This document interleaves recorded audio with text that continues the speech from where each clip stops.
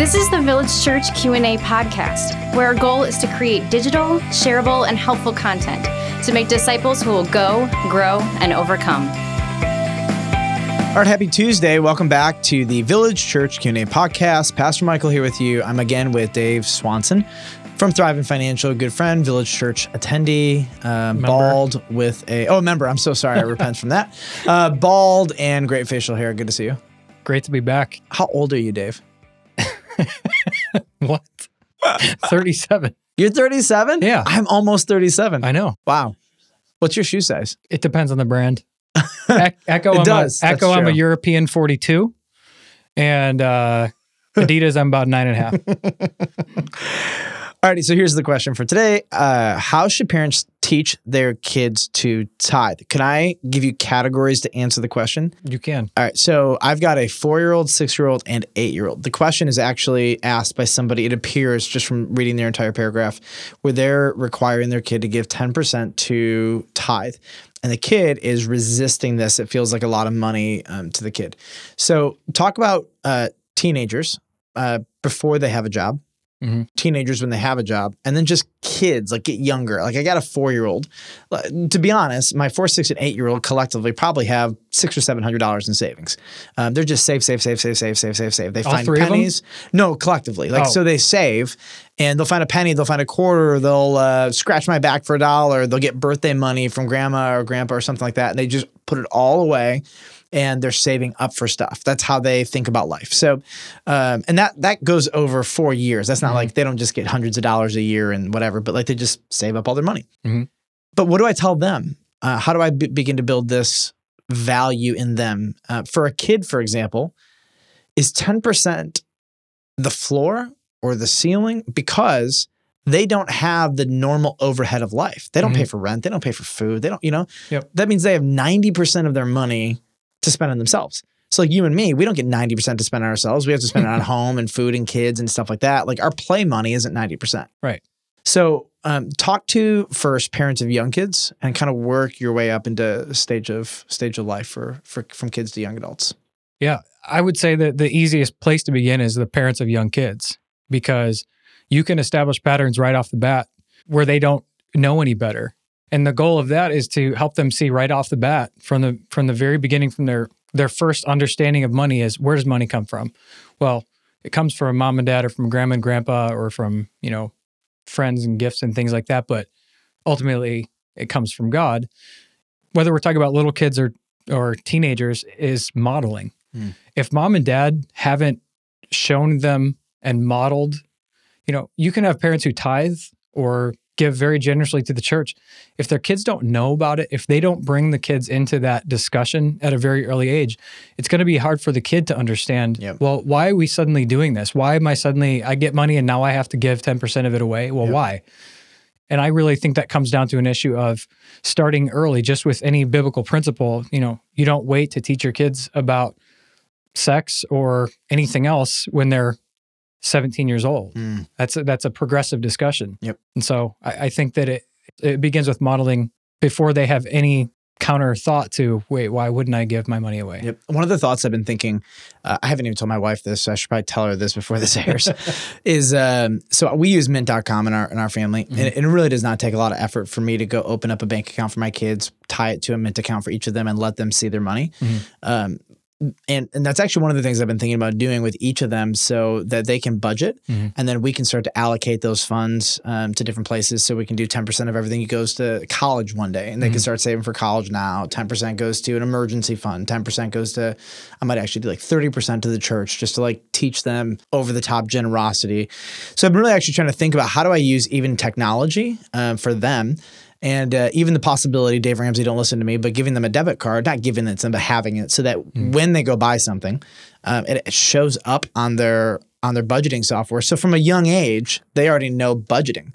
Right. If my daughter's been able to save $200, that's $200 she's responsible to God to steward. I'm responsible to teach her how to do it. Right. And so anyways, these are some things like thoughts I've been like racking around in my brain. for them and their benefit, and trying to teach them how to do it. I know some parents would hear that, like, you give your kid a debit card. No, I wouldn't let them go to the mall with it. I would always have it, and they could only spend it if they were with me, but that would be the way that they would actually buy stuff. And then they could go see actually the monetary amount on their Mint account, so they could actually see, what they're spending and where it's going and how much they gave to the church and stuff like that. But every time they would get a gift, we would put it right in, and the first 10% would go to the church, and there was 30% and savings and retirement, whatever. But that's the level of intentionality, unfortunately, that I believe we just have to teach our kids. Now, you don't have to do that route, but figuring out a way to show them their money, to show them how to budget, to show them how to live in a digital age with digital currency. Because the majority of kids, when they grow up, they're not going to have cash. Right now, kids deal with cash. But they're going to have credit cards. They're going to have debit cards. They're going to have whatever. How do we deal with digital currency now? I think that's one of the impending questions with teaching your kids tithing.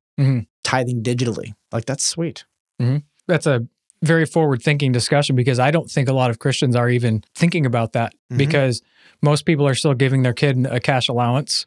And there is coming a day, whether we like it or not, where most transactions are going to be digital. And coming a day. It's sooner than I later. hate cash. Don't give me cash. Sooner than later. Yeah. Well, some people's spouses are in very cash businesses. Totally. Yeah, like mine. And mine. Yeah.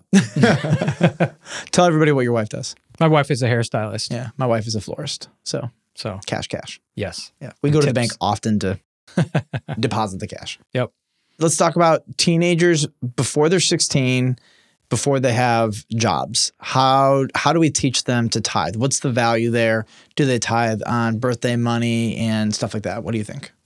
So this goes back to our tithing discussion back in, I think it was October. If adults are asking the question of, should we tithe? Should we give gifts and offerings? What percentage should we do? If adults are wrestling with that, then we owe it to our kids to not only wrestle with them, but also not to impose on them a standard that we haven't even imposed on ourselves, or something that we didn't do until we were well into adulthood.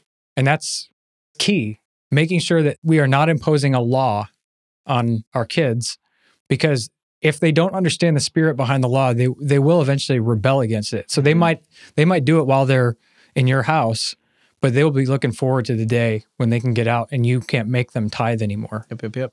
So what do? You got a 16-year-old. He's working. He's making $8,000 a year. Best Buy, Applebee's, something fun like that. Meijer, I don't know, Walmart. Applebee's. Yeah, I worked at Applebee's, so paper route, whatever. The kid's got a job. So do you impose tithing onto your kid if he's a Christian?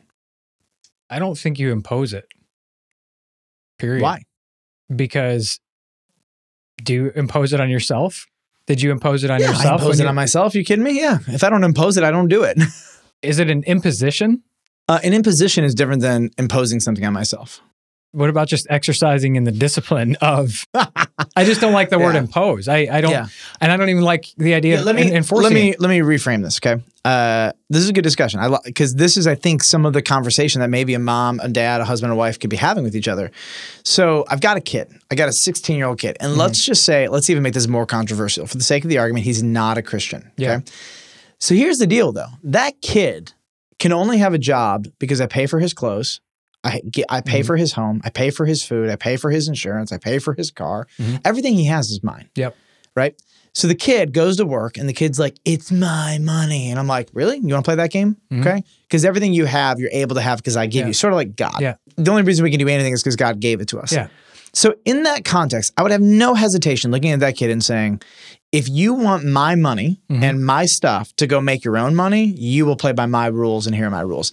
If you don't want my money, you don't need my money. You can go. Yeah. You can go get your own place, go get your own job, pay for your own insurance, do all that kind of stuff. But as long as you're building your lifestyle off of my income, you will play by my rules. Okay. Why is that wrong? I don't think God does that. Really? Yeah. What are the giving statistics in our church? Percentage of what? I think you said average was 3%. In the evangelical church, you got about, depending on where you're at in the United States, 2.5% to 4%. Typically, it's 2.5% to 3% would be the average percentage of income that an evangelical gives. Yeah. And we're agreeing that all of it comes from God, right? So we're seeing... That's what they do. That's not what they should do. Right. Yeah. Okay. I don't play by the rules of like in my home, this is what other people do. I play by the rules of here's what should happen. And what should happen is what will happen. If you want my resources, you do what should happen. Yeah. And that will happen. Okay. Is that fair? It's fair, but I personally wouldn't approach it that way because you know what I would even do? Because there have been years that I haven't tithed at all. And God continued to provide for me, continued to provide We're income. talking different discussions. What you did as an adult and God's grace to you is completely separate from what I am responsible to teach in my children. So if my kid was not a Christian, here's what I actually would do. I would say to him, you don't need to give to the church, but you need to find a nonprofit that does measurable good and give it to them. Okay. I would make sure that generosity was built into the fabric of their habits from a very young age so that by the time they're actually making money, I do think it would probably do harm to the kid to force him to give to the church if he rejected Jesus. I don't think it would do harm to the kid to teach him a spirit of generosity. Now, we're not doing it, and nor should we ever do this because it makes God like us better. We do it because we are wired as human beings to thrive in generosity. So as a Christian, if you stop tithing for, say, 6 years, and you should have, but you didn't, let's say you had a bad season and you were being selfish or whatever it was, God's grace abounds, right? Talking today with a guy, and he asked me the question, am I in debt to my church because I made a promise to give them money and I didn't follow through on it? You know, like we don't think in terms of tithe debt. Yeah. And I said, it's the year of Jubilee. Yeah, right. You know? And, but big picture, like, what if you have a kid who doesn't want to do it? Do I have leverage as a parent to make them do it? Should I make them do it? I'm advocating yes, but feel free to disagree. See, I'm utterly disagreeing with you because Great, I love it. Because our audience, this will do good for them to hear a disagreement. Our producer's giving us a hearty amen. Because did you just slap me? I did. I'm sorry. I can't help it. So he didn't slap me, by the way. You said you want to instill in your child a spirit of generosity. Yeah. The nature of requiring them to do it is not instilling a spirit of generosity. It's making them do something that is received maybe as generosity by somebody else who gets it, but his heart is not in the right place. And then on top of that, if we go to Romans 2 and it talks about it's the kindness of God that leads to repentance. It's seeing the fact that God continues to put up with this particular sin or this particular attitude and continues to show mercy and grace and kindness to us, that is what ultimately changes our heart. What are you doing in your home to continually show the child that all of this is a gift, that you get this regardless of your attitude? Totally disagree. Okay. 100%. All right. I'll tell you why. So if you take that same philosophy, okay, your kid comes home and he's lying and you're like, well, truthfulness is from the heart. So I can't tell you to tell the truth. I can't make you tell the truth or discipline you when you don't tell the truth. I'm just going to model truthfulness for you because I need it to be from your heart. That's not how child rearing goes. Child rearing is about disciplining the infractions that deviate from God's law. And it's about, we'll say at the beginning too, it is about compelling them through consequence to do the right things so that over time, those become habits and patterns. Because here's what discipline assumes. Discipline assumes, like, I'm not talking about personal discipline. I'm talking about parental discipline, where you actually like discipline the wrong and then actually correct with forced obedience. What it does is that we are wired to feel good and be happy when we do good things that are in line with God's law. So that when we tell kids to do these things, there should be something inside of them that comes alive. We're actually teaching them right and wrong and morals and whatnot. So that when they actually read the Word of God and they see, I know what's right, I know it feels good, but I'm inclined to do wrong, they have a category for right. The problem is their heart is continually rebellious. Right. But like, I don't think I could take your philosophy and apply it to any other area of discipline. Well, I would draw a very broad distinction between a lying child or a child who's being physically abusive to a sibling and a child whose heart has not yet taken on generosity, whose heart has not yet seen the gratitude and thankfulness. You get a 3-year-old and he will not share. That's stinginess. Yeah. He will not let other kids play with his toys. He sees somebody in need. He won't leave his game to go help them. Stinginess and greediness, before you even have the money conversations, we're having conversations about caring for people, stopping, giving up what you're doing right now to go take care of them. I mean, that all starts like at the root.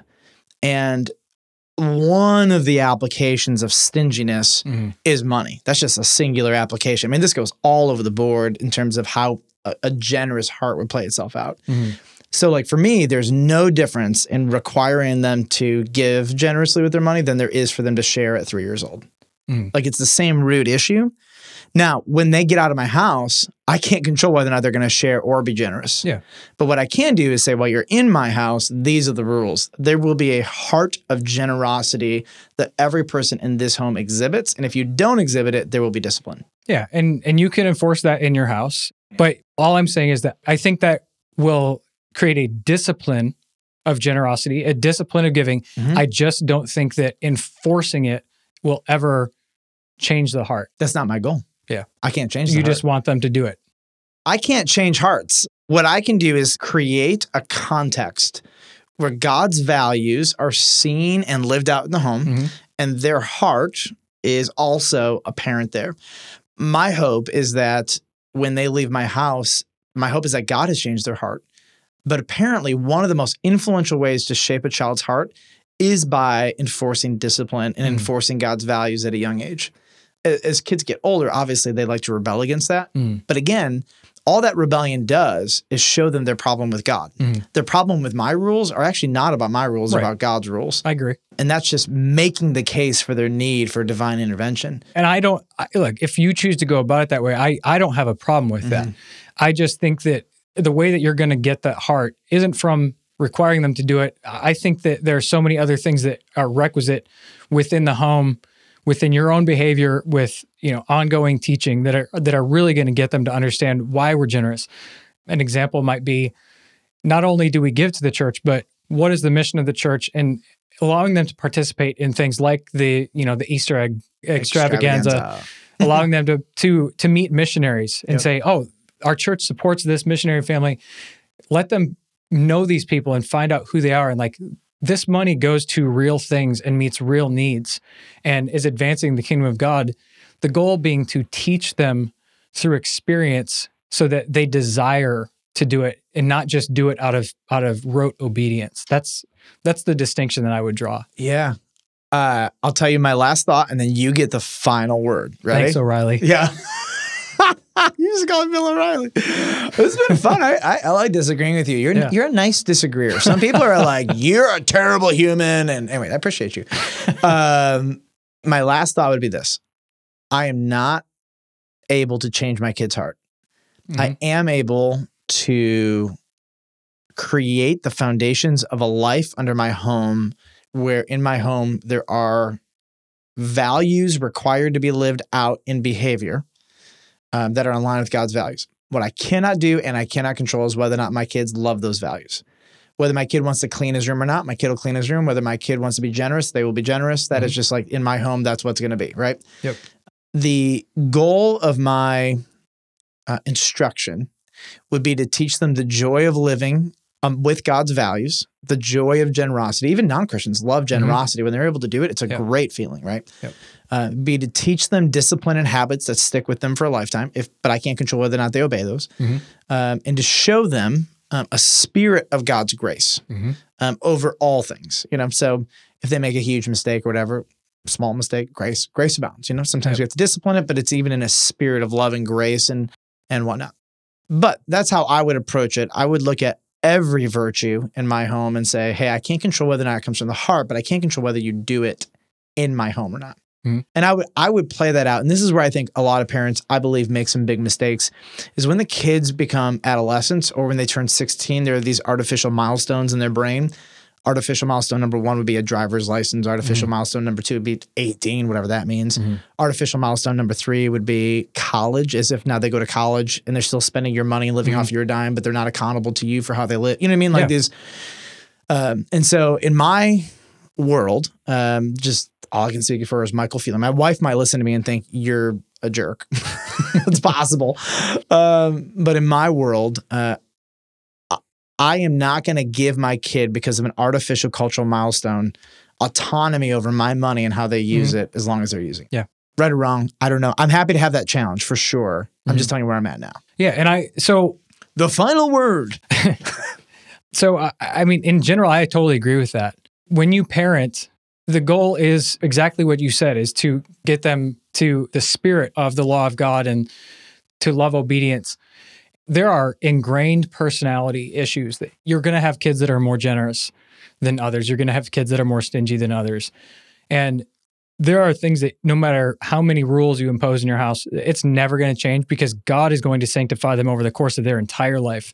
And God is ultimately going to be the one that deals with that issue of generosity in their heart, or that issue with anger in their heart, or that issue with being deceptive. And so I just think it's important to recognize that all of the rules in the household need to be a framework, but ultimately pointing to the grace of God, even the grace that's within the law. Yep. Done. Leave it there. What does Bill Riley call it? Bill O'Reilly.